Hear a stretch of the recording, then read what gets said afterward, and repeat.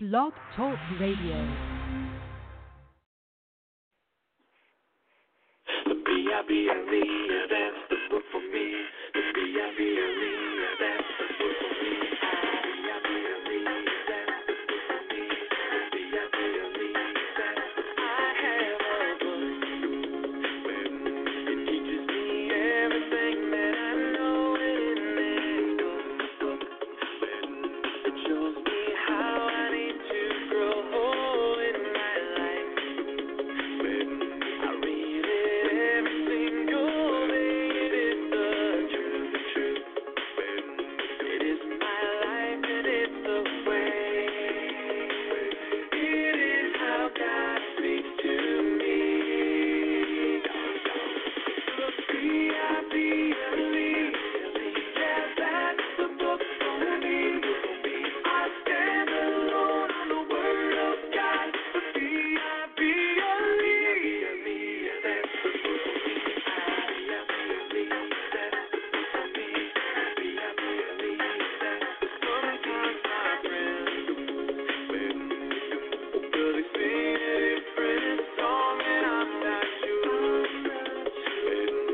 if they're right or if they're wrong, so I go and get this book off the shelf and learn from God, who the creator of life himself. It is his letter to me. The B-I-B-L-E, yeah, that's the book for me. I stand alone on the Word of God. The B-I-B-L-E. How did I seek Him? It's in there. It's in the book. How will the world end? Guess what? That's in there too. It's in the book. Any burning question rolling around in your mind, it's all in here to find. B-I-B-L-E, yeah, that's the book for me. I stand alone on the Word of God. The B-I-B-L-E, yeah.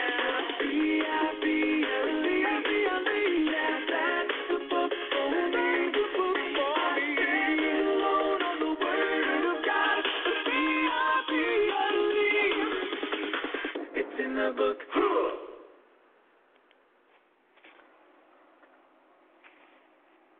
That's the B-I-B-L-E by Goldfish. Listen to Truth Be Told Radio. And now the start lesson. Let's see. This is Fruit of the Spirit Part 2 by John MacArthur. Here on Truth Be Told Radio. The following sermon is by John MacArthur, pastor, author, and the Bible teacher with Grace to You. If you've never contacted Grace to You, we want to send you a free booklet by John called Found, God's Peace. It's all about helping you defeat anxiety and know true and lasting contentment.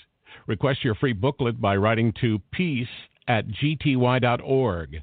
That's PEACE@gty.org. Offer good in North America and Europe through June of 2018. And now, unleashing God's truth, one verse at a time, here's Grace to You Bible teacher, John MacArthur. We are so thankful to be right at the very heart of the Christian life in our study of the Word of God. That's Galatians chapter 5. So let me invite you back to Galatians 5 before we come to the Lord's table. We're in a section of Scripture titled Walking by the Spirit, and I want to read the text to you, Galatians chapter 5, starting at verse 16. You'll notice it begins and ends with a command to walk by the Spirit. But I say, walk by the Spirit, and you will not carry out the desire of the flesh. For the flesh sets its desire against the Spirit, and the Spirit against the flesh, for these are in opposition to one another, so that you may not do the things that you please. But if you are led by the Spirit, you are not under the law.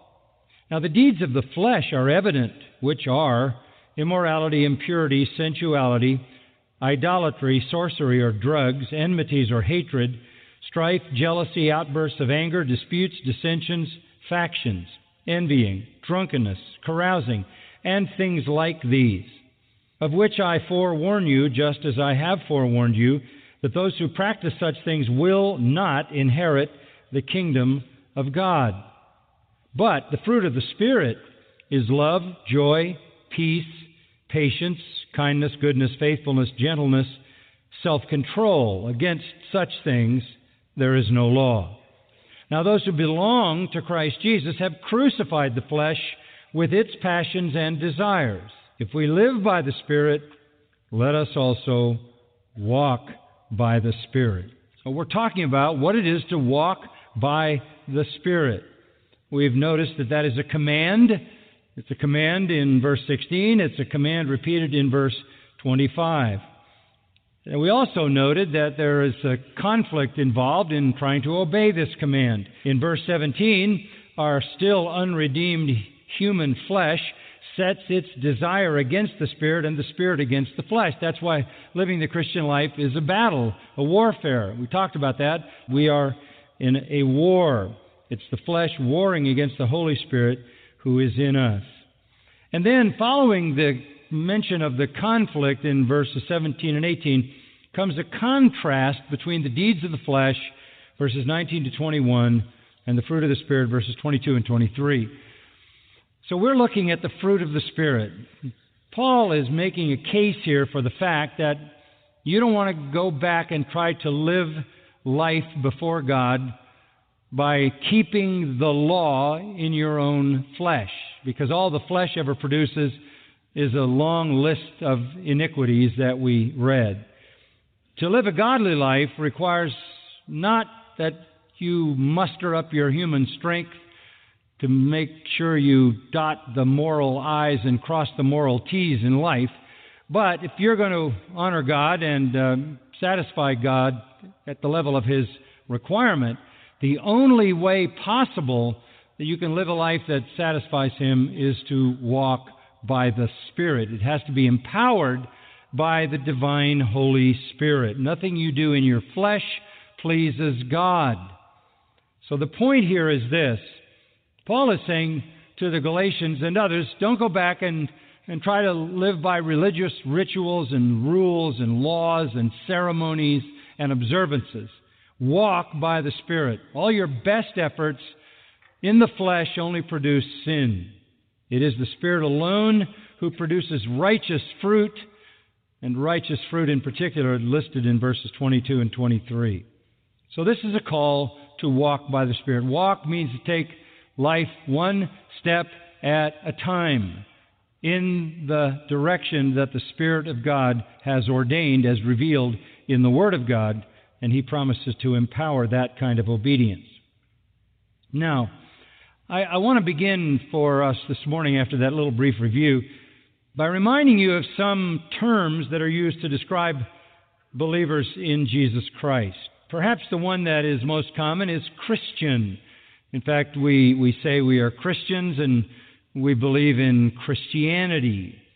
We use Christian as a noun. We use Christian as an adjective to describe a myriad of things that are suggested or laid out or observed or commanded from Scripture. We have Christian responsibilities, Christian duties, Christian laws, Christian commandments, Christian attitudes. Christian is a key word to identify us. It was a word that basically was first used by pagans who mockingly said about followers of Christ, they are Christians. It's a diminutive for Christ. They're little Christs. They thought it was a way to deride people, but actually it was a pretty noble compliment to say that they were little Christs. And the New Testament uses that a lot. We are called Christians. And that is because we are Christ-like. We are following Christ. We are endeavoring to bear His image, to reveal His character. So we are Christians. Another very common word for us in the New Testament is the word disciple, most commonly used in the Gospels, Matthew, Mark, Luke, and John, and the book of Acts. And there it is used about 250 times. It also describes us, and the word translated disciples is mathetes in the Greek. It means learner, student. We are students of Jesus Christ. We sit at His feet. We learn from Him. He is our Lord and Master. He is our teacher, our instructor. So we are called disciples, learners. Also, frequently in the New Testament, we are called brothers, and a couple of times even sisters, which is to say, that's the word adelphos or adelphe. It's to say that we're in the family. We're not just little Christs. We're not just learners, students of Christ. We're family members. We have been introduced into the family of God. We've been born into the family of God by the new birth, and we've been adopted into the family of God by the choice of God Himself to make us sons and heirs. And there's another term that we should be familiar with in understanding what it is to be a follower of Christ. We're called slaves. Slaves. The word is doulos. It appears about 125 times in the New Testament, and sadly, when it is used to refer to believers, it is often translated servant. But it's not the word for servant. There are a number of words for servant. It is the word for slave. We are slaves. Kurios is the word Lord. Its companion word is doulos. He is Kurios, Lord. We are doulos, slaves. That is to say, we give willing, loving, faithful obedience to the one who owns us, who bought us, who provides for us, who protects us. He is our Lord. We are happily His slaves. When we talk about who we are little Christs. We are learners or disciples or students of Christ. We are brothers and sisters in the family of God, having been born into the family and adopted into the family. We are slaves of our Lord and Master, and a joyous and willing slavery it is. But here's the one I want to focus on. There's another word, and it is the word that is used most frequently to describe believers in the epistles and the book of Revelation. So from the time you hit Romans to the end of Revelation, most frequently we are called saints. Saints. The word is hagios, holy. We are holy ones. And it's used over 200 times. We are saints. We are holy ones. I'm sad to say that word has been co-opted in the past by the Roman Catholic Church, who decided that being a saint was some kind of rare achievement and had to be basically voted on by people with religious power who could declare that you are a saint. And the criteria is that you have done miracles. You have done verifiable miracles. And only if you have done verifiable miracles and lived a life of magnanimity and great note can you be given the title saint. This has co-opted what is just a simple, plain designation for every believer. I know it's hard to think of yourself that way, and I know you don't go around saying, just refer to me as Saint Bill or Saint Alice. I have resisted the temptation to sign my name Saint John. But the fact is, it's true. We are saints. You are a saint. You are a holy one. It's a little too much to admit that you are one for the simple reality that you don't act like one all the time, correct? So you're a little loath to fully embrace the title. I don't even like being called reverend, let alone saint. We would almost think that if somebody ever did call us saint, it was a mockery. Oh, you think you're a saint? No, I actually am. Well, I've been in a lot of cathedrals. I haven't seen your stained glass window. But this expression is used to describe us. And it is continuously used to describe us. You come into the epistles and you're now in the life of the church all the way to the end in the book of Revelation, and we are designated as saints. This is a great act of divine mercy, is it not? A great act of divine love and grace. To call us saints because we are. Because we are. I want you to understand this as such a common reference. So let me just show you a few scriptures that will help you to see it. Paul wrote Romans, so let's start where the epistles begin. And in chapter 1, verse 1, Paul, a slave of Christ Jesus, called as an apostle, set apart for the gospel of God, he goes on. And then in verse 7, to all who are beloved of God in Rome, called saints. You have been sainted. You have been sainted. You have been canonized. You're all saints. These are young believers in Rome, and they are all designated as saints.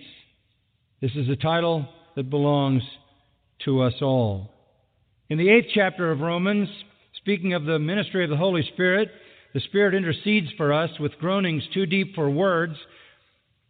And he who searches the hearts knows what the mind of the Spirit is, because he intercedes for the saints according to the will of God. The Holy Spirit is praying for us, and in his prayers identifying us as saints. As saints.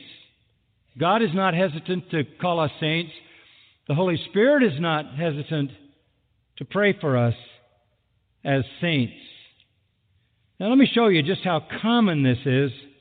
In Ephesians chapter 1, Paul begins, Paul, an apostle of Christ Jesus by the will of God, to the saints who are at Ephesus. In Philippians chapter 1, Paul and Timothy, slaves of Christ Jesus, to all the saints in Christ Jesus who are in Philippi. Colossians chapter 1. Again, it's the same designation. Paul, an apostle of Jesus Christ, by the will of God, and Timothy, our brother, to the saints and faithful brothers in Christ who are at Colossae. 2 Thessalonians chapter 1. Paul and Silvanus and Timothy to the church of the Thessalonians. And down in verse 10 it refers to the return of Christ when he comes to be glorified in his saints on that day. 1 Timothy 5 talks about widows. Verse 10, a widow is to be cared for by the church if she has washed the saints' feet. Hebrews chapter 3, verse 1, the writer of Hebrews says, therefore, holy brothers, hagios, saint, holy brothers, partakers of a heavenly calling. This is the effectual call of God that has identified believers as saints. And you're familiar with 1 Peter 2:9, which says about us, you are a chosen race, a royal priesthood, a holy nation, a holy ethnicity, a people for God's own possession.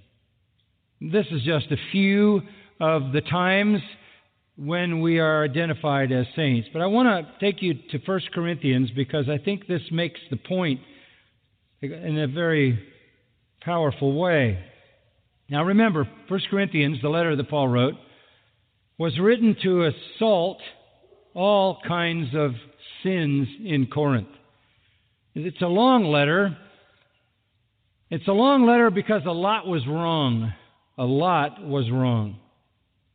But in spite of all the terrible things that were going on in Corinth, division, discord, disunity, fighting, strife, pride, bitterness, sins of all kinds, lawsuits, immorality, everything that's listed here, corrupting the Lord's table, being selfish. Still, all of that is addressed in this letter, but notice Paul's identification of the Corinthians. Chapter 1, verse 1, Paul, called an apostle of Jesus Christ by the will of God, and Sosthenes our brother, to the church of God, which is at Corinth, to those who have been sainted in Christ Jesus. Saints by calling. You are saints by calling. It is not your behavior that earned you the right to be a saint. It's not because somebody voted on you. You are called to be a holy one. And it is a true call, an effectual call. You are saints. In spite of your weaknesses, you are saints. In 1 Corinthians 3, verse 17, if any man destroys the temple of God, God will destroy him. For the temple of God is holy, and that is what you are.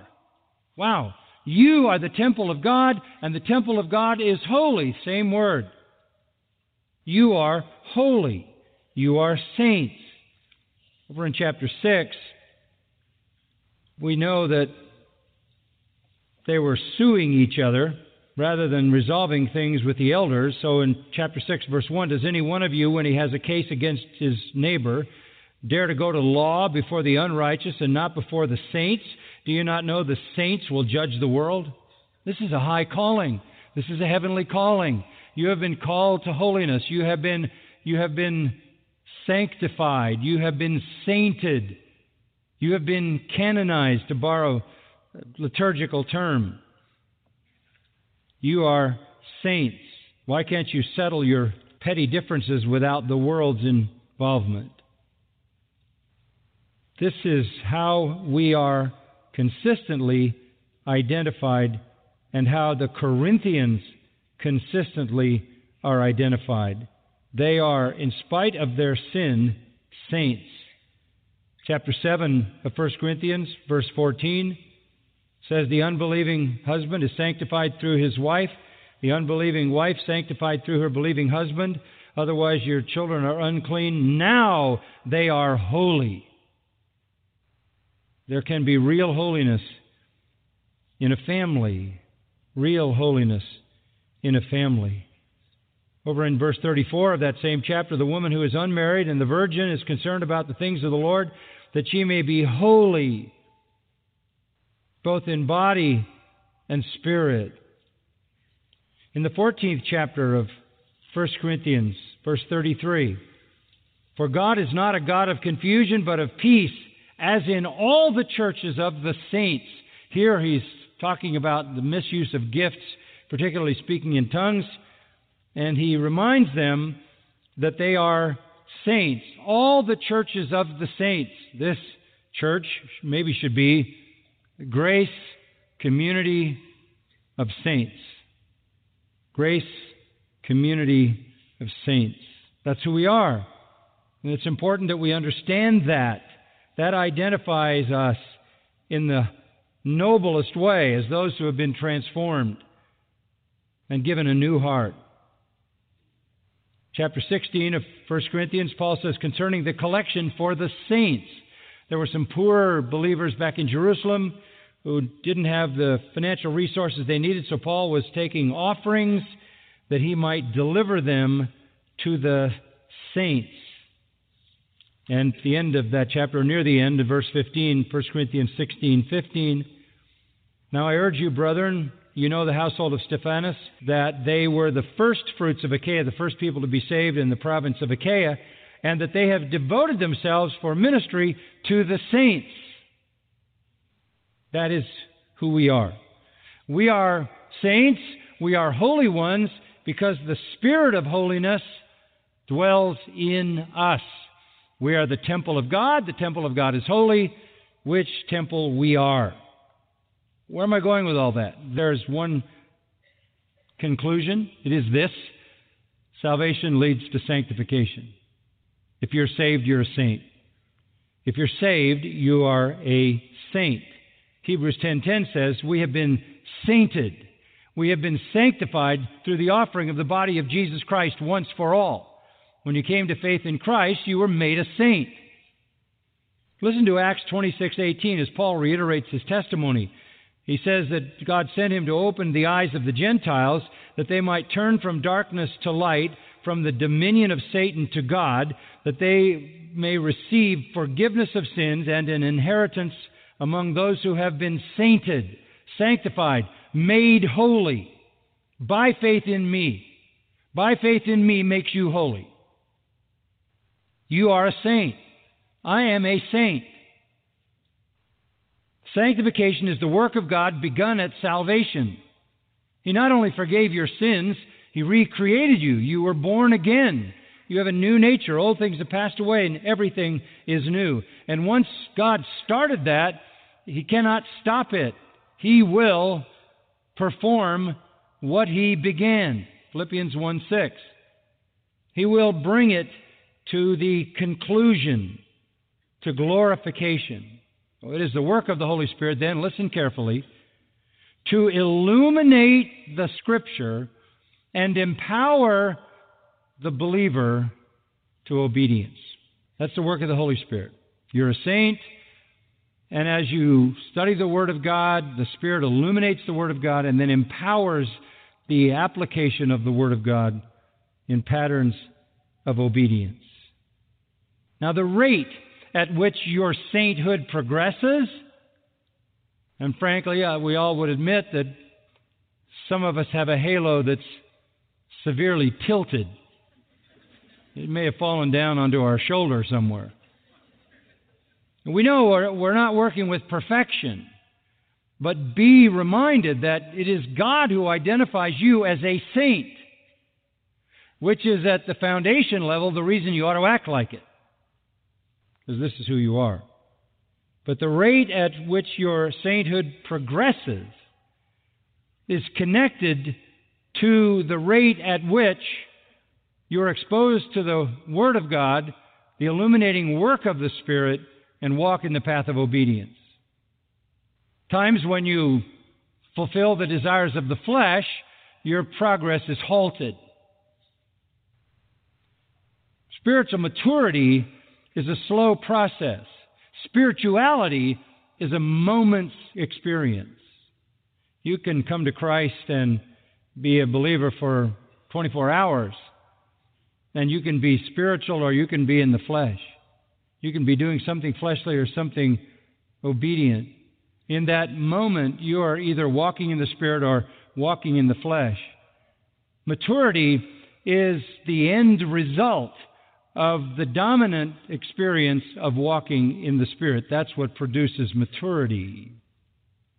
So when you see a mature believer who manifests Christ-likeness and the fruit of the Spirit, you know that he has been or she has been filled with the Spirit, walking by the Spirit over a long time to have reached real maturity. So the work of sanctification began when you were saved. You became a saint. Now you need to live out your sainthood. Now let me just compare for a moment being filled with the Spirit and walking by the Spirit. Look at Ephesians chapter 5. Ephesians chapter 5. It talks about being filled with the Spirit here. It's just a good companion to our text in Galatians. And verse 18 of Ephesians 5 says, "Do not get drunk with wine, that is dissipation, but be filled with the Spirit." If you're going to be under the control of something, let it not be wine. That was what was done to induce, supposedly, communion with the deities in false temples. But rather, you be filled with the Spirit, not filled with alcohol so that you're drunk, but filled with the Spirit. And this is what will happen. You will worship. First of all, you'll worship. You'll speak to one another in psalms, hymns, spiritual songs, sing, make melody in your heart to the Lord. You'll be full of love, you'll be full of joy, and it'll express itself in worship. And then in verse 20, you will be giving thanks for all things in the name of our Lord Jesus Christ to God, even the Father. You can tell a person who's Spirit-filled, they are full of worship and they are full of thanks. And verse 21, they are marked by humility. They are subject to one another and out of respect for Christ. Christ is their model. He thought it not something to hold on to be equal with God, but laid aside His glory, took on the form of of a servant, the form of a man, went all the way down to death on the cross. Let this mind be in you, which was also in Christ Jesus. Don't think more highly of yourself than you ought to think. So a Spirit-filled person is full of worship, full of gratitude, and marked by humility. And then he is or she is obedient. Spirit-filled wives submit to their husbands. Verse 22, Spirit-filled husbands love their wives. Verse 25. Spirit-filled children, chapter 6, verse 1, obey their parents. They honor their father and mother. Spirit-filled fathers or parents, verse 4, don't provoke their children to anger, but bring them up in the discipline and instruction of the Lord. Spirit-filled slaves are obedient to those who are their masters. Spirit-filled masters give up threatening, knowing that both their master and yours is in heaven and watching. So, when a saint is filled with the Spirit, it manifests itself in worship, gratitude, humility, and all relationships become what they should be. Spirit-filled people have marriages that honor God, families that honor God, and even external relationships that honor God. Being filled with the Spirit simply means being under the Spirit's control. Now go back to Galatians chapter 5, and let's take a look at the fruit of the Spirit again. The fruit of the Spirit is the proof of true Christianity. Did you hear that? The fruit of the Spirit is the evidence that you're a true Christian. If all that is manifest in your life is what's in verses 19 to 21, the end of verse 21 says, you will not inherit the kingdom of God. The proof of true Christianity is habitual, manifest sainthood that shows up in these virtues in verses 22 and 23. Love, joy, peace, patience, kindness, goodness, faithfulness, gentleness, self-control. And I told you that's not some kind of linear list of things that are somewhat isolated or a list from which you choose. It's a bouquet. If you're walking by the Spirit, you get all of it. If you're filled with the Spirit, it all happens. If you're filled with the Spirit, you will worship. You will be thankful. You will be humble. All your relationships will fall into order. The same is true here. This comes as a bouquet. You get them all when you walk by the Spirit. Now, we talked about love and we talked about joy, so let's come to the third one, which is peace, and we'll focus on that this morning. Peace is tranquility in the soul. Peace is tranquility in the soul. It is the experience of the Spirit-filled or Spirit-walking Christian. God is frequently identified as the God of peace, meaning that He in Himself is perfect peace, that there is no anxiety in God, there is no fear in God, there is no dread in God, there is no worry in God, there is no doubt in God, there is perfect calm. He is in complete control. And He is the source of dispensing this calm.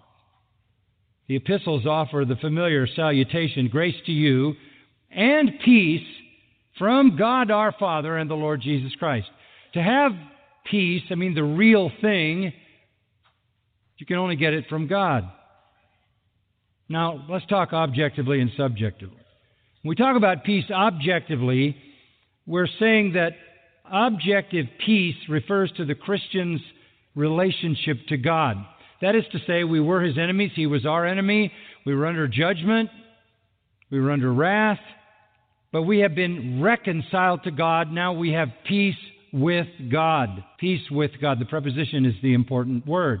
Peace with God. We're no longer at war with God, nor He with us. We have peace with God. That's objective. That's historic. That's factual. Subjectively, now that we have peace with God, we experience peace in all the storms and trials of life. Peace with God brings the peace of God. Now that I have made peace with God, God is my Father, God is my protector, Christ is my Lord, the Spirit of God is my instructor and my assurance and my security for the future. God will keep all of His promises. I am His child forever. Since there is peace with God, I now have the peace of God flooding my soul. Peace with God, Romans 5 said, came by Christ reconciling to God all of us through His death. So now we have peace with God. Out of that comes the peace of God, subjectively. That is why in Ephesians 6:15, the gospel is called the gospel of peace. It makes peace with God. It brings the peace of God. The peace of God is bound up in some of the brief benedictions of the New Testament. Here's one in Romans 15:13. May the God of hope fill you with all peace. Here's another one, 2 Thessalonians 3:16. Now may the Lord of peace Himself continually grant you peace in every circumstance. That's 2 Thessalonians 3:16. May the God of peace Himself grant you peace in every circumstance. It's the tranquility of soul. Joy is kind of the exuberance of the soul over all that the Lord has done for us. The exuberance that is released when we know everything that we ever need or ever will need is ours. Peace is another way to explain a different kind of emotion. It's that calm confidence that eliminates all fear, doubt, worry, anxiety. Jesus said to the disciples in John 14:1, let not your heart be what? Troubled. You have nothing to fear.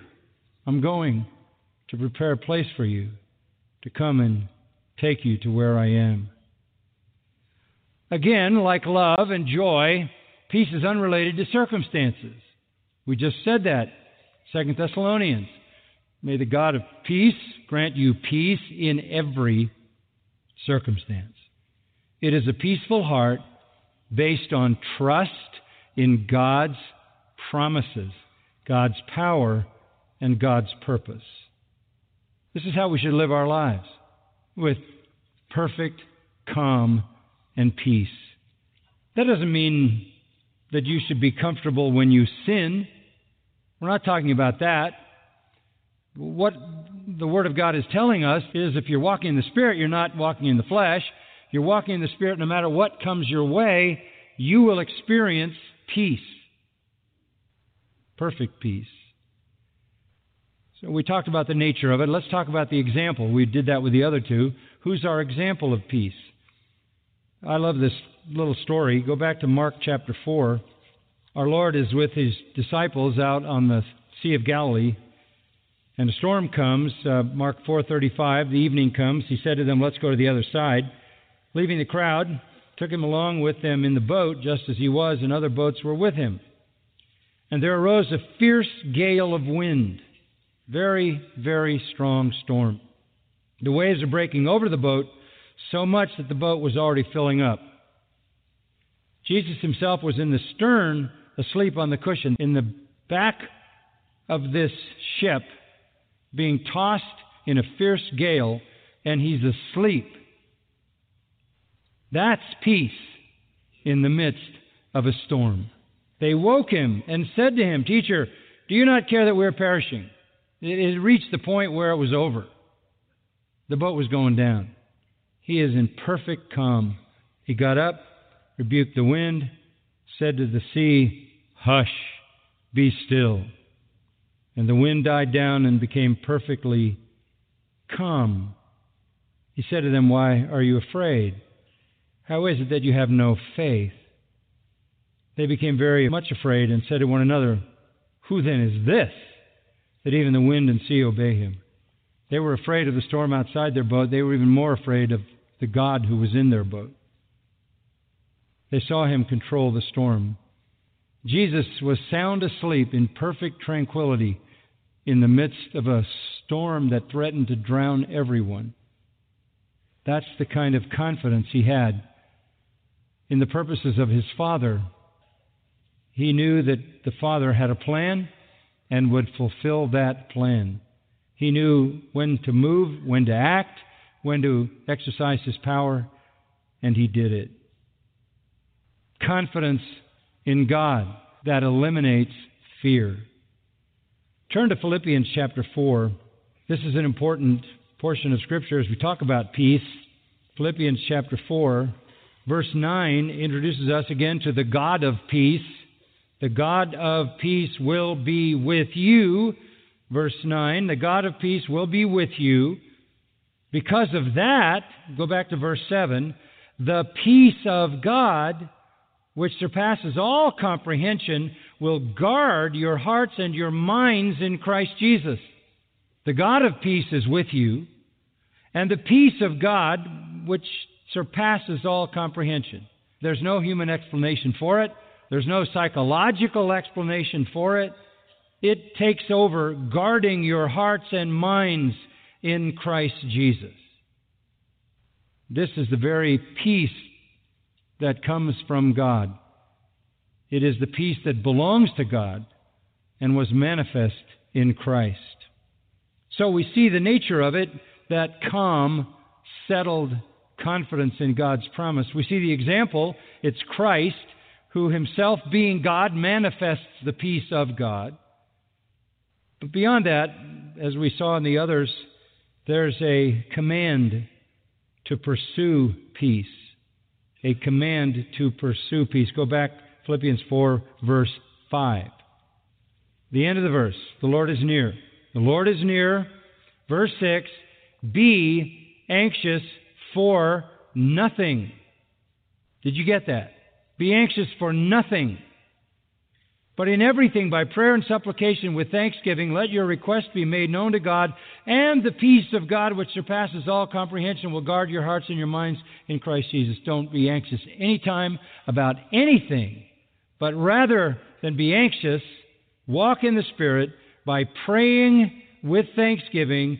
Give your request to God, and your soul will be flooded with the peace of God that will guard your heart and your mind. That is a command not to be anxious, but to pray. Pray in trust, believing God's provision of peace. Colossians 3, we read earlier, verse 15. Let the peace of Christ rule in your hearts, to which indeed you were called. Did you know you were called to peace? You were called to live anxiety-free. You were called to let the peace of Christ rule in your heart. 1 Thessalonians chapter 5, just a couple more. 1 Thessalonians chapter 5, end of verse 13. Live in peace with one another.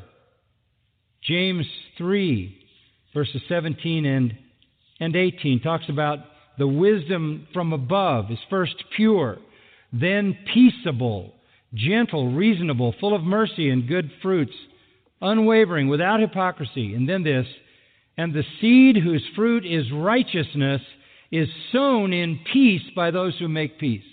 Jesus said, blessed are the peacemakers. Are you a peacemaker? Are you the source of peace? Is your own heart at peace all the time, in any situation? And are you the one who brings peace? Are you a peacemaker? That is how we should be identified. And if you're walking in the Spirit, if you're filled with the Spirit, you will not cause trouble. You will not cause anxiety. You will bring peace.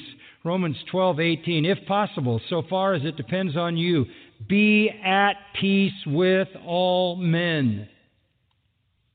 Of all people in the world, we are to be the peacemakers, not the troublemakers.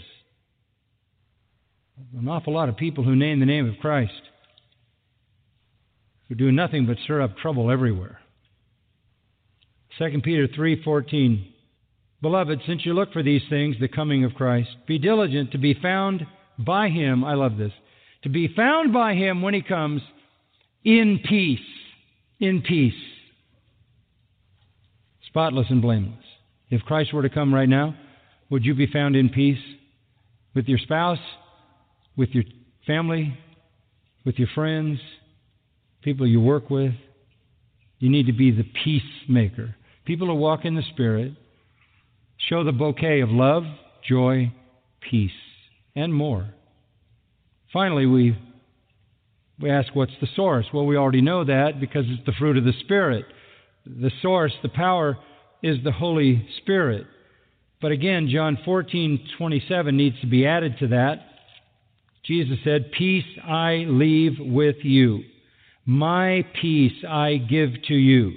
Not as the world gives do I give to you. Do not let your heart be troubled, nor let it be fearful. My peace I give you." How does that peace come to me? Verse 26, the Helper, the Holy Spirit, whom the Father will send in my name, He will teach you all things. The God of peace sent His Son. His Son gave us His peace. It is distributed to us by the Holy Spirit. All these things come from the Spirit of God. The kingdom of God, Romans 14:17, is not eating and drinking, but righteousness and peace and joy in the Holy Spirit. Your life, if you're walking in the Spirit, is manifestly full of love, full of joy, full of peace in every circumstance. You've been listening to John MacArthur, Bible teacher with Grace to You. For free access to all of John's lessons and a listing of study Bibles and books available for sale, visit Grace to You's website, gty.org. And for details about the Masters University where John serves as president, go to masters.edu. John MacArthur and Grace to You reserve all copyright protection under applicable law. Our copyright policy is available at gty.org and includes instructions for and limitations on duplicating this digital file.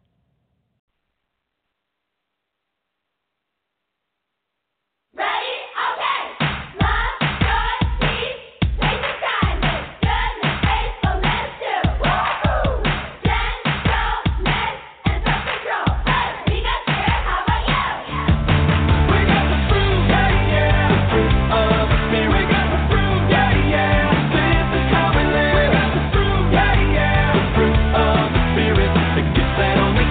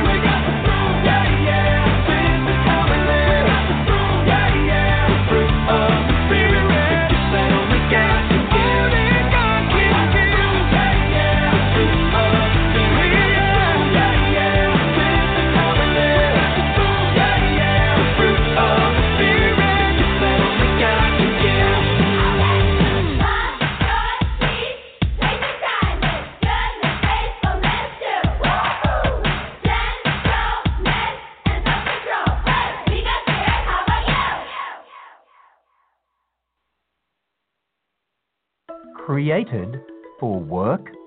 This is Ken Ham, a missionary to our evolutionized culture, even the church. Work can be hard and tiring. Often it's anything but enjoyable. But did you know we were created by God for work? In Genesis, we read that God created Adam and Eve in his image to represent him on earth, and they were commanded to have dominion over the earth. Now, this implies that they were to take care of the creation entrusted to them. And God specifically tasked Adam with the job of tending and keeping the Garden of Eden. Work isn't a bad thing. When we work, create, and design things, we're copying our Creator. He's the one who made the universe and sustains it. So while work may not always feel good, we're designed for it. But why is it so hard? We'll find out tomorrow. Subscribe to receive free daily insights from Ken Ham delivered to your inbox when you visit AnswersRadio.com. You'll be encouraged and equipped at AnswersRadio.com.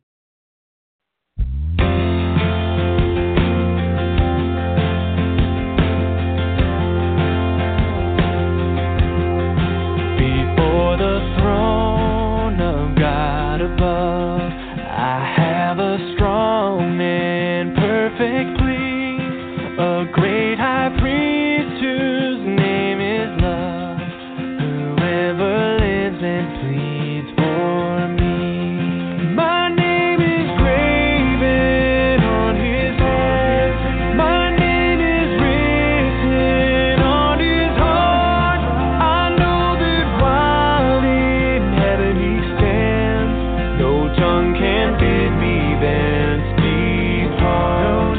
No tongue can bid me thence depart.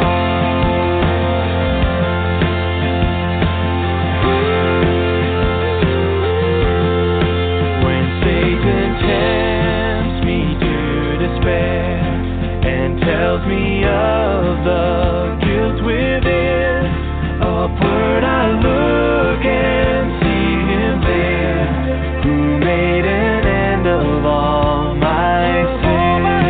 Because the sinless Savior died, my sinful soul is counted free. For God the just is satisfied to look on him and pardon me.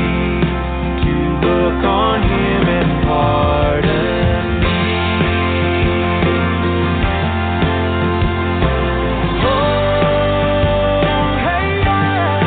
Behold him there, the risen Lamb, my perfect, spotless righteousness, the great unchangeable I am, the King of glory and of grace. One in himself I cannot die, my soul is purchased by his blood, my life is hid with Christ on high, with Christ my Savior and my God, with Christ my Savior and my God.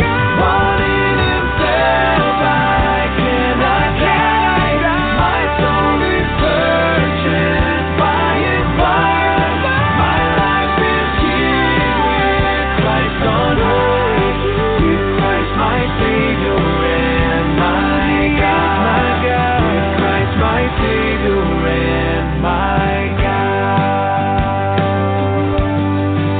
Yeah.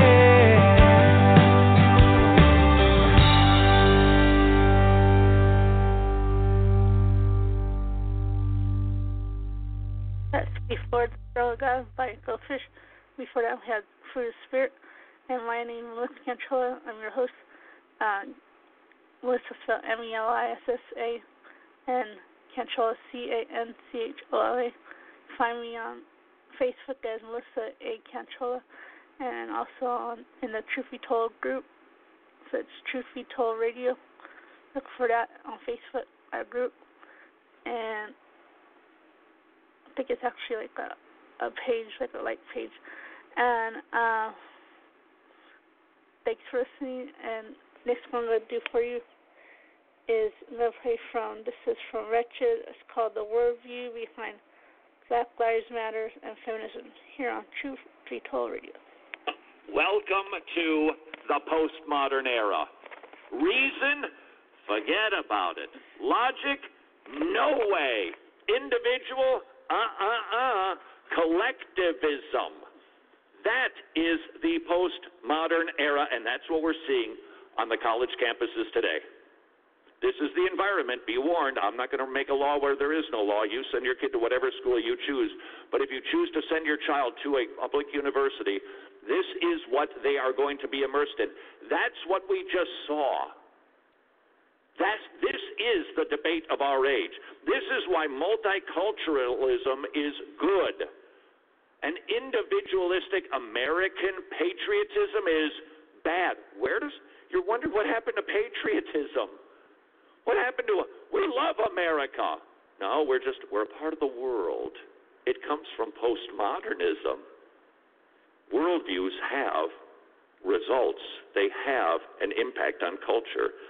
Capitalism is bad. Getting ahead of other people. No. Not the individual, the collective. Capitalism bad, socialism good. Free market bad. Social medicine for all, it's good. Individualism, nobody's a winner. Everybody gets a ribbon. Nobody stands apart. What are we feeling? We are feeling the effects of the secular humanist worldview. Michael Foucault said reason is the ultimate language of madness. That's pretty clear for a postmodern. Richard Rorty said, because words don't have objective meaning, we use language ironically. That's the era we're living in. And their favorite word is deconstructionism. If you can get a hold of this, good luck. It basically teaches that we need to deconstruct what is actually known and said. This is a bit of a mess. Nevertheless, it's important to understand. When you read a book, don't read what the author said. Read what the author didn't say. And then you're going to know what he really intended to mean. That's deconstructionism. So Moby Dick, for instance, is not a story of man versus nature or personal ambition. Captain Ahab is just another patriarchal authoritarian who exploits everyone in his drive to have technology conquer nature. Why? Why are they reinterpreting Moby Dick that way? Because everybody brings a worldview to what they write. And so when you read Moby Dick or any other literature, you're reading the author. He's getting himself into it, or he's removing himself from it. So we need to figure out what he really means by seeing what it didn't say. Are we all following along with postmodernism? That's the world that we're living in, and it is imperative that we understand this. Truth is a myth. Reason is what?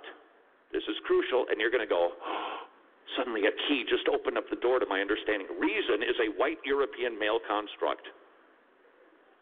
Francis Bacon, Newton, who were these people? White European males. And they set up reason and logic to do what? To stay in power, to control the terms, to dictate what everybody believes and does.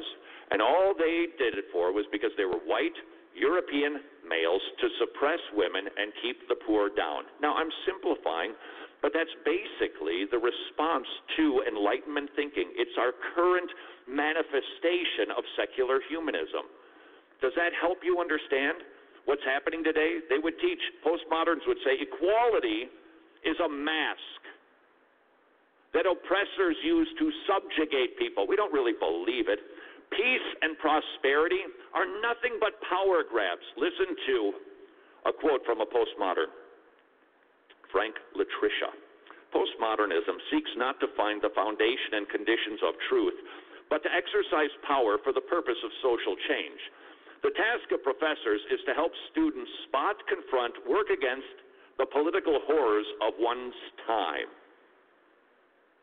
What are we seeing on the campuses? Postmodernism. Black Lives Matter rages against what? White European males who have been oppressing them. Now, this is not a commentary on slavery or anything else. I'm just talking about the worldview. This is how the sides are chosen. White males are oppressors, not just with black slaves, but with everybody. And so we must, and we are willing to even be violent if necessary, overthrow that structural system. Democrats fight for the poor because white Wall Street men have oppressed them. Feminists fight for abortion and sexual liberty because they've been kept barefoot in the kitchen by oppressive white males. Islamic terrorists are merely responding to white Western males who seek to impose their values on the Middle East. Capitalism is bad because it favors white European males. Do we now understand what's going on in our culture today? It is the fruit of the worldview known as secular humanism. In its current manifestation, it is known as postmodernism.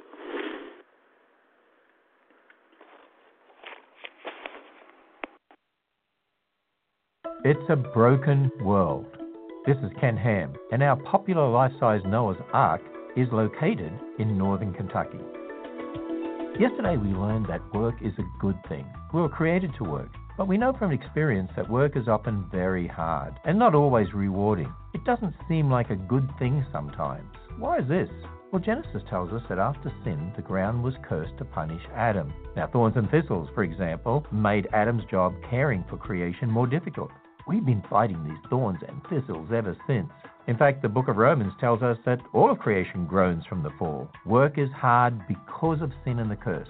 But that doesn't mean work is all bad. It still has a remnant of its original, very good design. More about that tomorrow. Plan your visit to the full-size Noah's Ark in northern Kentucky when you go to AnswersRadio.com. There's fun for the whole family at the Ark Encounter. Visit AnswersRadio.com.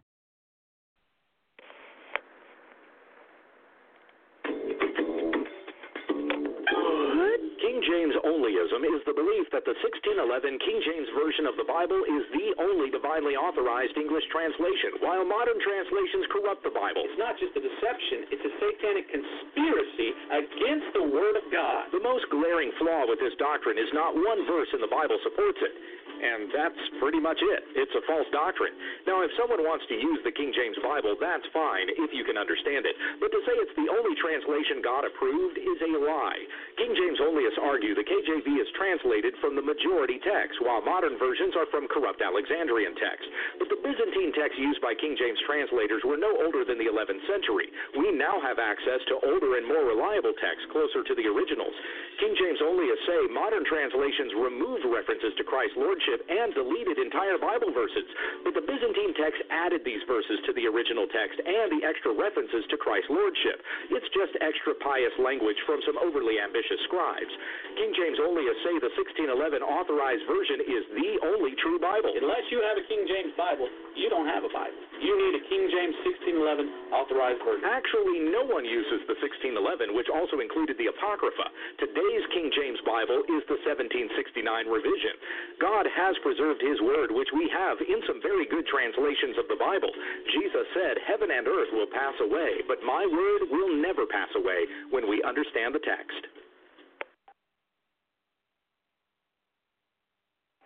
Like it says, when we understand text, also known as what? WWTT. And that's from YouTube and also their website, www.utt.com. www.utt.com. And you're listening to Truth Be Told Radio, and next we're ready for you to play Bible Book Bop here on Truth Be Told Radio. Bop, bop, bop, bop, Bible book. Bop, bop, bop, bop, Bible book. We'll do the Bible book. Bop, bop, Bible book. We'll do the Bible book. Bop, bop, Bible book. We're gonna learn all the books from the bottom to the top and do the Bible book. Bop, bop, Bible book. Genesis, Exodus, Leviticus, and Numbers. Do the bop, bop, bop, bop. Deuteronomy, Joshua, Judges, and Ruth. We'll do the bop, bop, bop, yeah. First and Second Samuel, First and Second Kings, First and Second Chronicles. Makes me wanna sing and do the bop,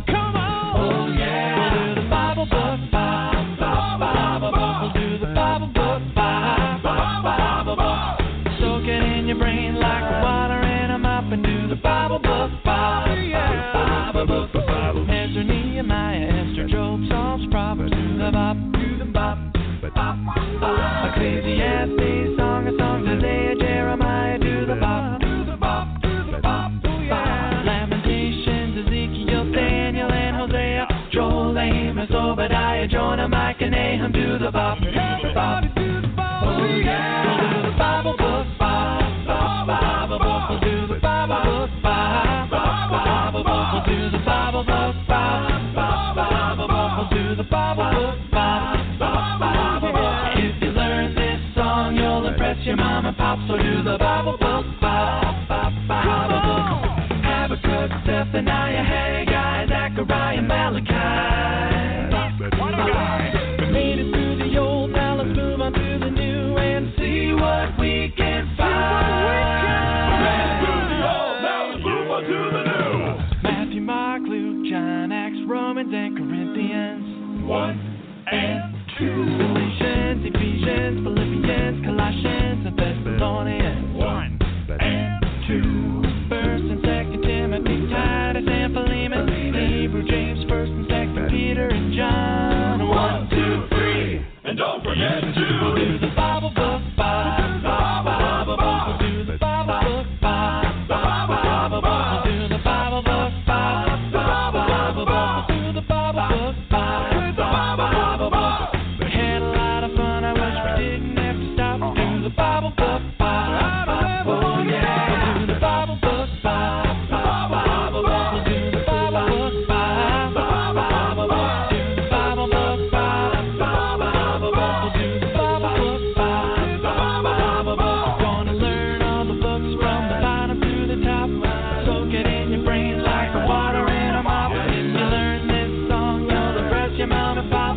We had a lot of fun. I wish we didn't have to stop. Oh no. We'll do the Bible book, Bible.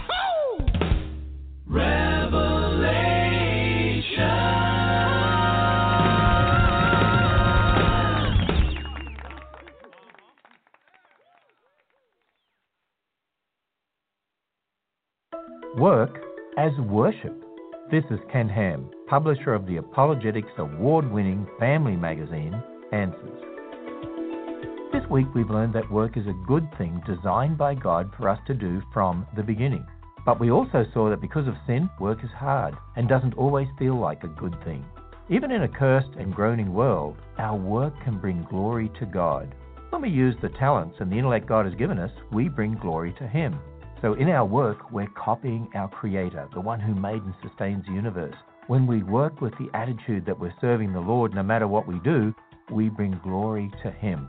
Even though work can be hard, we can find joy in our jobs as we seek to glorify our Creator by doing our jobs well.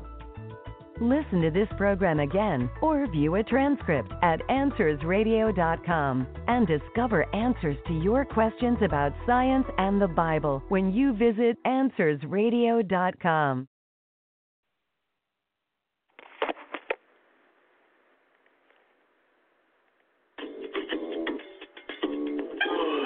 If Jesus had been a baker instead of a carpenter, would Jesus bake a cake for a gay wedding? Of course not. In Matthew 19:4-6, Jesus said, "Have you not read that he who created them from the beginning made them male and female, and said, therefore a man shall leave his father and his mother and hold fast to his wife, and the two shall become one flesh. So they are no longer two, but one flesh. What therefore God has joined together, let man not separate." If a man and another man have romantic feelings for one another, that's lust and a perversion of God's design. If they decide to marry each other and stage a wedding, what they're doing is playing dress up and pretending to have something only meant for a man and his wife. If you want to argue that Jesus would bake a wedding cake for them, you're saying Jesus would go along with this charade that a gay wedding can even be a thing, let alone a God-honoring thing, and Jesus would contradict himself. Do you understand that when Jesus referenced the creation story in Genesis to explain how God made marriage, he was explaining how he made marriage? Jesus created marriage and sex for marriage. Jesus was there at Sodom and Gomorrah when God rained down fire and brimstone for their sexual perversion. Jesus will cast the sexually immoral into the lake of fire at the last judgment. Jesus would never encourage a person to do something he has promised he will judge with fire. He laid down his life so people would repent from sin such as this, so they would have forgiveness and then go and sin no more when we understand the text.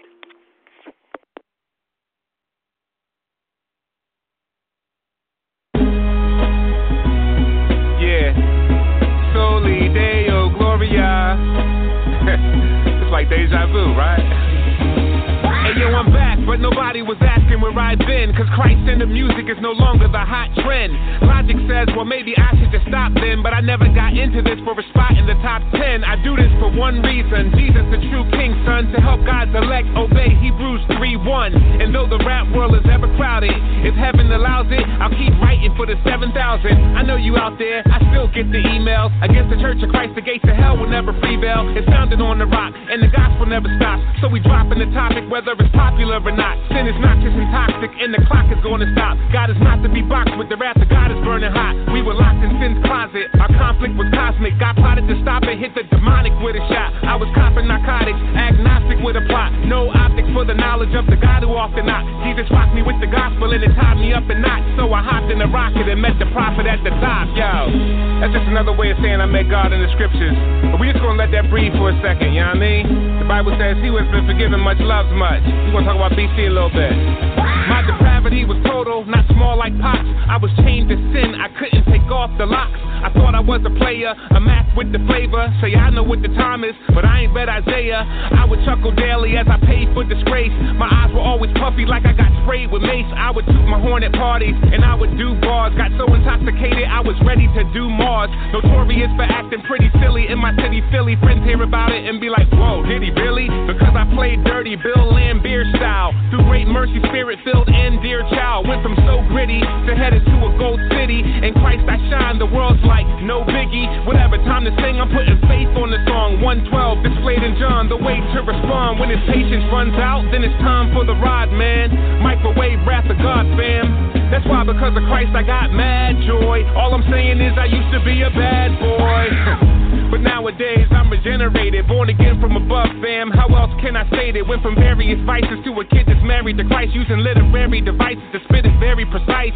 My conversion to the master was so dramatic, I just wanted to be an ambassador or fanatic. The gospel was my tonic, with Christ I couldn't lose. But to walk with God like Enoch, I knew I couldn't cruise. This walk is a beast, but nothing's greater than the cross. Saw the mark of the east and the raiders of the lost. While Tower Records was choosing to carry G-Unit, I was on that revolutionary theme music. The brothers from the Lou held it down as well, but we noticed a big shift in 2012. Around the time Jackie asked me about Calvinism, Christian hip-hop found a different algorithm and crossed over without taking the crossover. Made us all sober. Years later, is it all over? Trip asked me if I was still motivated. I was quiet, but I wanted to say no, I hate it. Cause brothers in your camp causing lots of confusion. I love them as brothers in Christ, but not their conclusions. They want to reach the world, by all means, keep pursuing it. But tell me, why they gotta diss the church while they doing it? That's what I wanted to say, but I ain't say it though. But no more laying low, I want them to play it slow. And I ain't dissing them, my prayers are the proof. Like Boaz without Ruth is unity without truth. CHH is like gorillas in the mist, with no brotherly love, it's like Philly don't exist. What's happening here? It's a different atmosphere. Cats appear most concerned about a rap career. Brothers overseas being slain in the sand, while we're vain in our plans, seeking fame and some fans. And I ain't got time to philosophize, Satan got a plot devised. I'm seeing lots of guys apostatized. On top of all that, Donald Trump's the president. It's all good though, cause Jesus Trump's the president. So more than ever, I'm trying to rep the Lord who bled. And we ain't never gonna stop, word to Corey Red. I'm just trying to give a healthy demonstration of theocentric music for the selfie generation. See, the problem is sin, no riddle in it. Cause all sin got I in the middle of it. We're mad, depraved, and truly evil. We need to be born again without a Matt Damon movie sequel. In the gospel, God addresses our depravity. The lamb slain at Calvary, the depths of his agony. He rose from the grave with abundant grace. And when we come in faith, he'll bring us up from the sunken place. Our sins decrepit, depths left the mess. No rest was left till Jesus put death to death. The beauty of the victory truly is a mystery. The cross of Jesus Christ is at the nucleus of history. Before the cross, they were saved on credit. After the cross, we've been saved on debit. Since our champion in the great war suffered, we gon' proclaim his death like the Lord's Supper. So welcome to the Still Jesus Project. Yo, we just getting started and we got a lot left.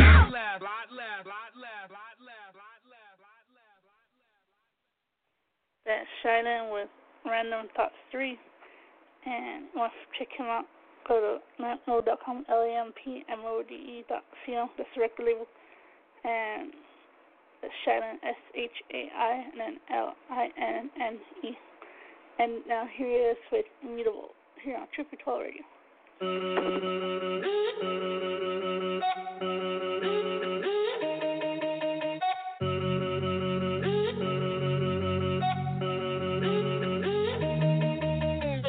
I'm writing this to you. I really hope you hear my heart. When thinking about describing you, I really don't know where to start. Can't start at the beginning, cause you are before the beginning, way before the beginning. And this fallen world's distorted opinions. It was just the Holy Trinity, ruling from infinity. Glory blazed tremendously, loving one another endlessly. Billions and billions of years ago, outside of what we know as time. Nobody else was there to know, but Lord, here's the thing that blows my mind. As long ago as that was, as long ago as that was, you have not changed, Lord. Oh Lord, Lord, Lord. As long ago, as long ago, as long ago as that was, you're still the same. You have not changed. What can that mean? But my God is immutable. Immutable, you are beautiful. You never change, you remain the same. Immutable, beautiful. You never change, never change. Forever you reign, you remain the same. You will never change, you will never change. Immutable, beautiful. You never change, never change. I was thinking just the other day how you reign supreme by far. Not just because of what you do, but simply because of who you are. There's none like you in existence. You are God and you need no assistance. Even though we show you resistance, you sent Jesus to close the distance that existed between God and man, according to your sovereign plan. We changed many times in one lifespan. I've changed even since this song began. Lord, I'm so glad that you're not like us. All that you do will certainly last. You are the rock that we can trust. Shows us back in eternity past. As long ago as that was, as long ago as that was, you have not changed, Lord. Oh Lord, Lord, Lord. As long ago, as long ago, as long ago as that was, you're still the same. You have not changed. What can that mean? But my God is immutable. Immutable, you are beautiful. You never change, you remain the same. Immutable, beautiful. You never change, never change. Forever you reign, you remain the same. You will never change, you will never change. Immutable, beautiful. You never change, never change. When I think about my ups and downs, all of my inconsistencies, all of my idiosyncrasies, still you pursue relentlessly. At times I wonder how this can be. Surely it's because of the cross, where Jesus paid the full penalty and bore the burden of sin's great cost. I'm saved by grace through faith in God. I look to Christ and I trust He died. So even though I'm being sanctified, I can't be any more justified. His work is finished, that cannot change. And with this knowledge I am free. Forever this grace it will remain, because of what happened on Calvary. As long ago as that was, as long ago as that was, you have not changed, Lord.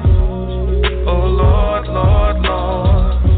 As long ago, as long ago, as long ago as that was, you're still the same. You have not changed. What can that mean? But my God is immutable. Immutable, you are beautiful. You never change, you remain the same.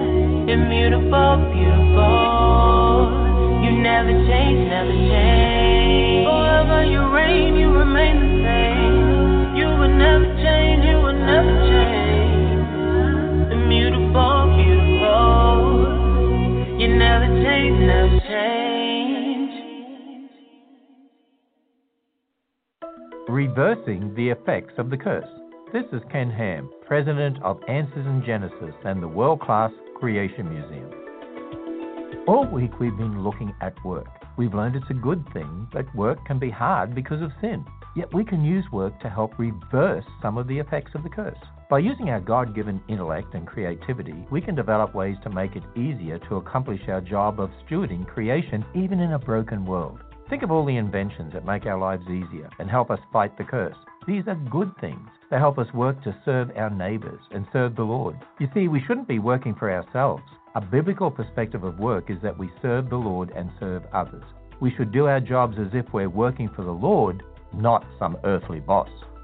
Discover more about how a biblical worldview impacts our thinking in all areas at AnswersRadio.com. And listen to this program again or others like it at AnswersRadio.com.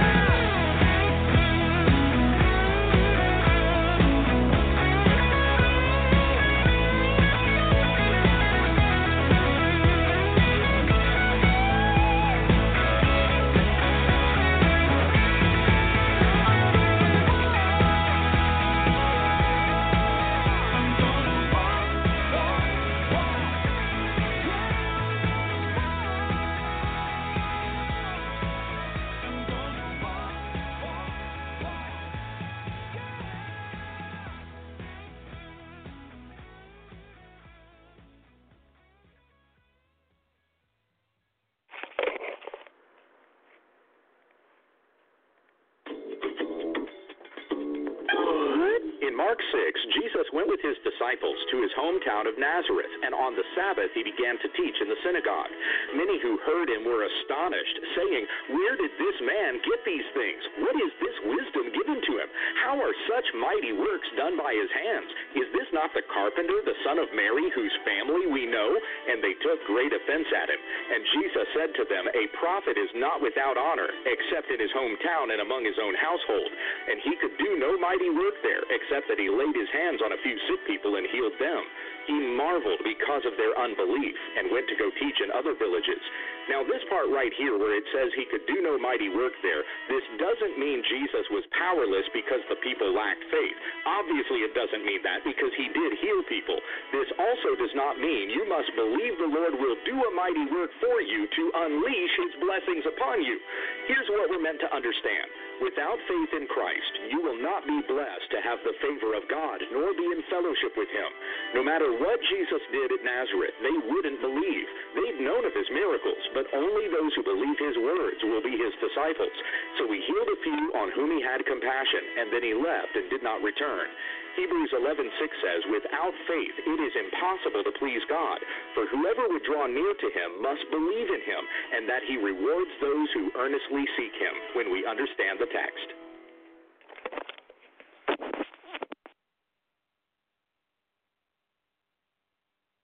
A future rest. This is Ken Ham, author, speaker, and blogger on the Bible's reliability and authority. This week we've learned that work is a good thing, but we also discovered that we work in a sin-cursed and broken world. This should remind us of the future rest coming to those who trust in Christ. Yes, a day is coming when there'll no longer be a curse. Our service to the Lord will be joyful and worshipful, just as it was for Adam and Eve before their sin. You see, Jesus came to earth to do his work, and he did it. That's why he cried, "It is finished," on the cross. While on earth, he experienced all the trials of living in this cursed world, but joyfully served his Father, even unto death. We need to follow his example as we look forward to our future rest through Christ. Discover more about starting your thinking with God's Word when you go to AnswersRadio.com and sign up to receive daily insights from Ken Ham at AnswersRadio.com. Blessed assurance, Jesus is mine. Oh, what a foretaste of glory divine, heir of salvation, purchase of God, born of his Spirit, washed in his blood. This is my story. This is my song.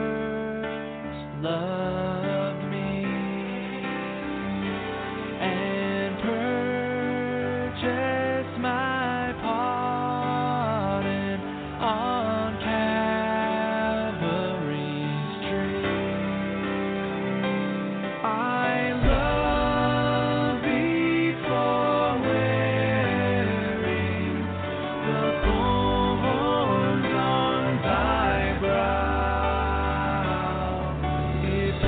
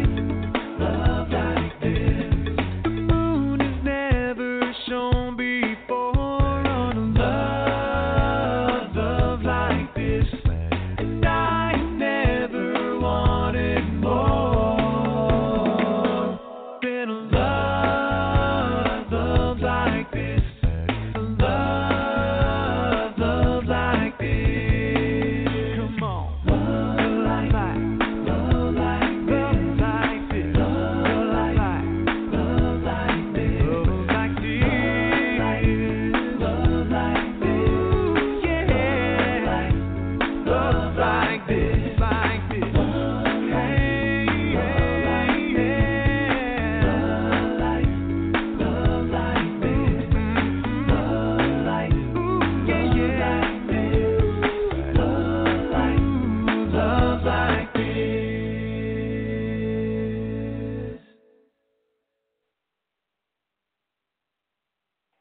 That was Love Like This by Go Fish.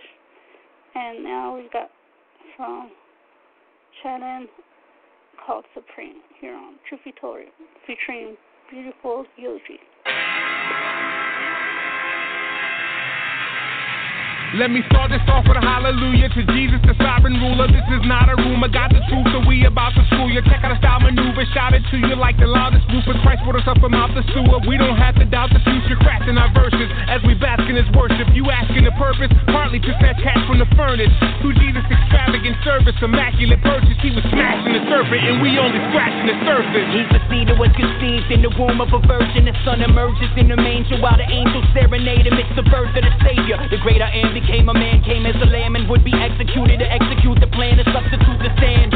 In the place of the wicked on the cross he was lifted, but we considered him stricken and afflicted, just like the prophets predicted. He came at the proper moment to stop his opponent and lay down his life to offer atonement. He's the most magnificent, the total antithesis of insufficient, the blessed, the glorious, splendid, transcendent, difficult to comprehend, independent of space and time, but presently present, suspending the heavens with speech.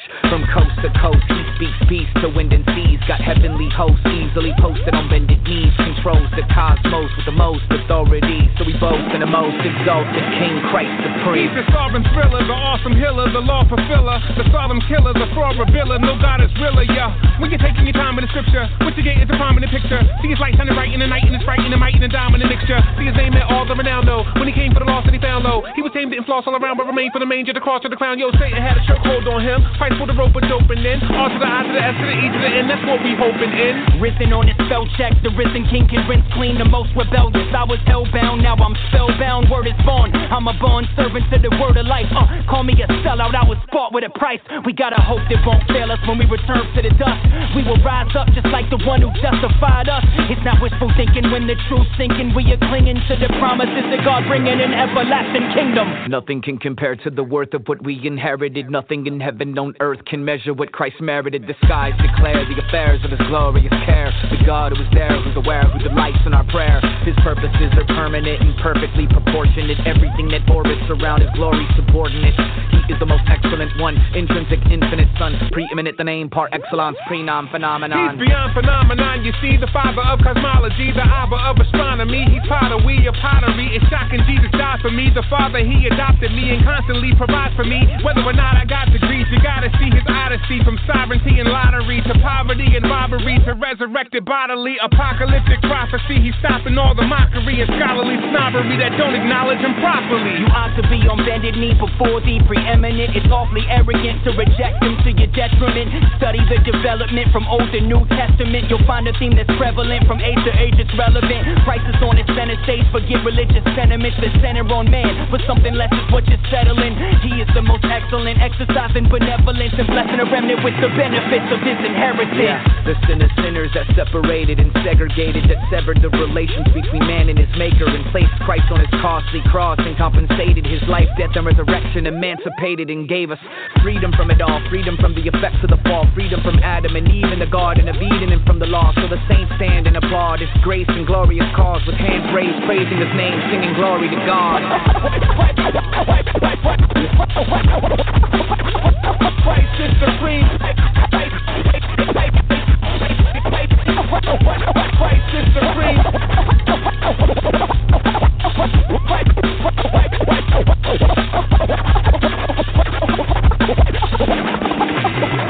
Christ is supreme.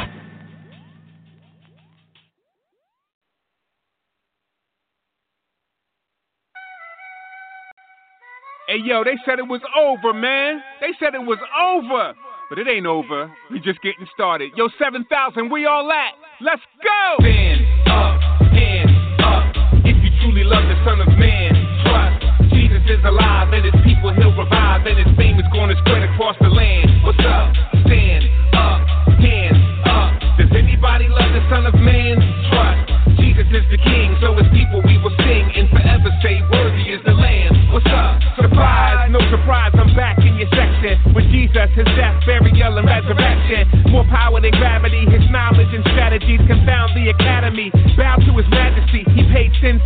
took our blame on Calvary. Those who love his name spread his fame is the policy. All eyes on the matchless price of his sacrifice. Let's prize our master Christ and rise in the afterlife. What, did we forget about the holiness of God or something? Did we forget that God owes us a ride or something? See the snake bruise when Christ came to save dudes who hate truth. The gospel is not fake news. Our debt is sin, the gospel sweeter than it's ever been. Ain't nothing changed, let us in, we got the medicine. It's still human emergency, the serpent attack. You think Jesus can't save? That's alternative facts. Stand up, hands up. If you truly love the Son of Man, trust Jesus is alive and his people he'll revive, and his fame is going to spread across the land. What's up? Stand up, hands up. Does anybody love the Son of Man? Trust Jesus is the King, so his people we will sing and forever say, worthy is the Lamb. What's up? Stop and listen to my composition. Lots of rhythm, but not traditional, kinda different. But God's consistent, no contradiction, my proposition. Through crucifixion, he mocked and crippled his opposition. It's not some fiction I'm spitting, the Son of God is risen. And my incentive for godly living is I'm forgiven. Jesus came to unlock the prison, and through the Spirit, he brings a new birth like an obstetrician. At times I listen, a lot of Christian hip-hop is missing. The proper vision is my suspicion, we drop the mission. Not to this, but the word of God, is it not sufficient? The doctrine is that the gospel fixes our shot condition. God the Spirit supplies conviction through proper diction. Against the backdrop of our tradition, the gospel glistens. A squad of Christians go out and witness that's God's commission. Cause Jesus Christ got the top position, no competition. Stand up, hands up. If you truly love the Son of Man, trust Jesus is alive and his people he'll revive, and his fame is going to spread across the land. What's up? Stand up, hands up. Does anybody love the Son of Man?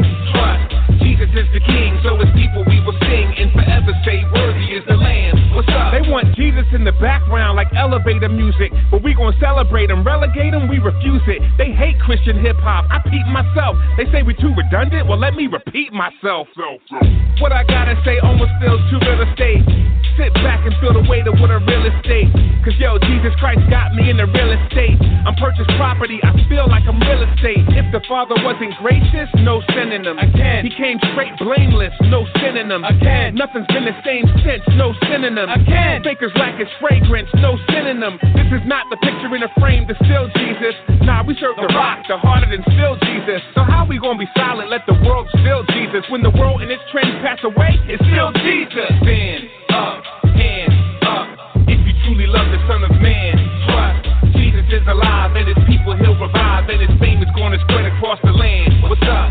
Stand up, hands up. Does anybody love the Son of Man? Trust Jesus is the King, so his people we will sing and forever say, worthy is the Lamb. What's up? Worthy is the Lamb. What's up? Worthy is the Lamb. What's up?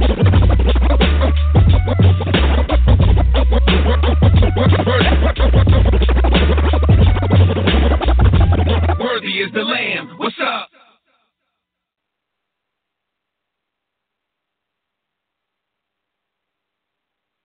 I love to tell the story. It will be my theme and glory to tell the old story of Jesus and his love.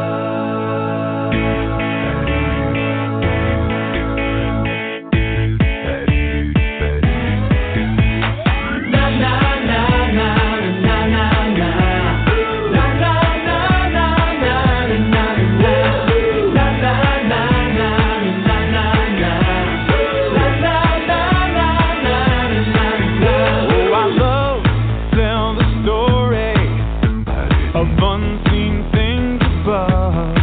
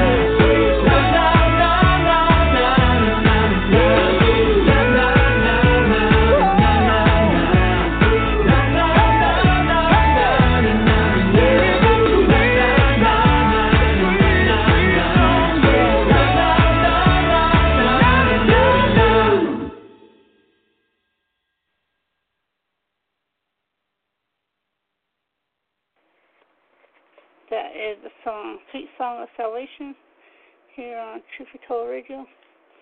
And let's see.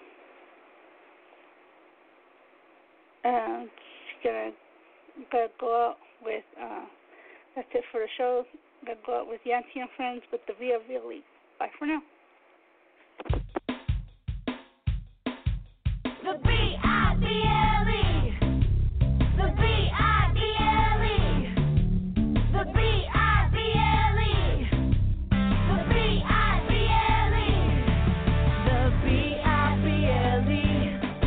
Yes, that's the book for me. I stand alone on the Word of God. The B-I-B-L-E.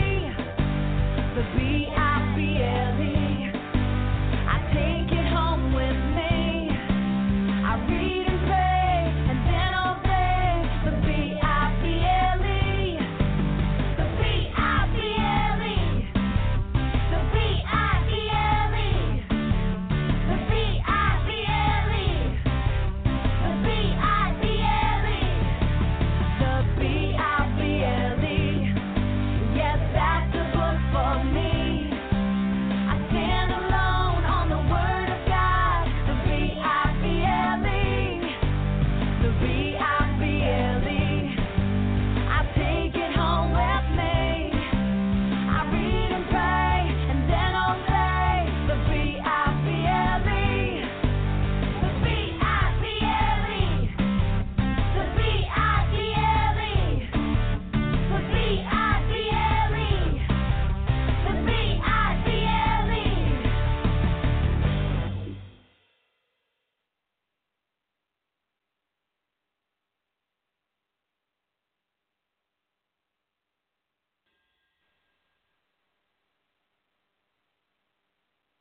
Step into the world of power, loyalty, and luck. I'm gonna make him an offer he can't refuse. With family, cannolis, and spins mean everything. Now, you wanna get mixed up in the family business. Introducing The Godfather at ChumbaCasino.com. Test your luck in the shadowy world of The Godfather slot. Someday, I will call upon you to do a service for me. Play The Godfather now at ChumbaCasino.com. Welcome to the family. VGW Group. No purchase necessary. Void where prohibited by law. See terms and conditions. 18+.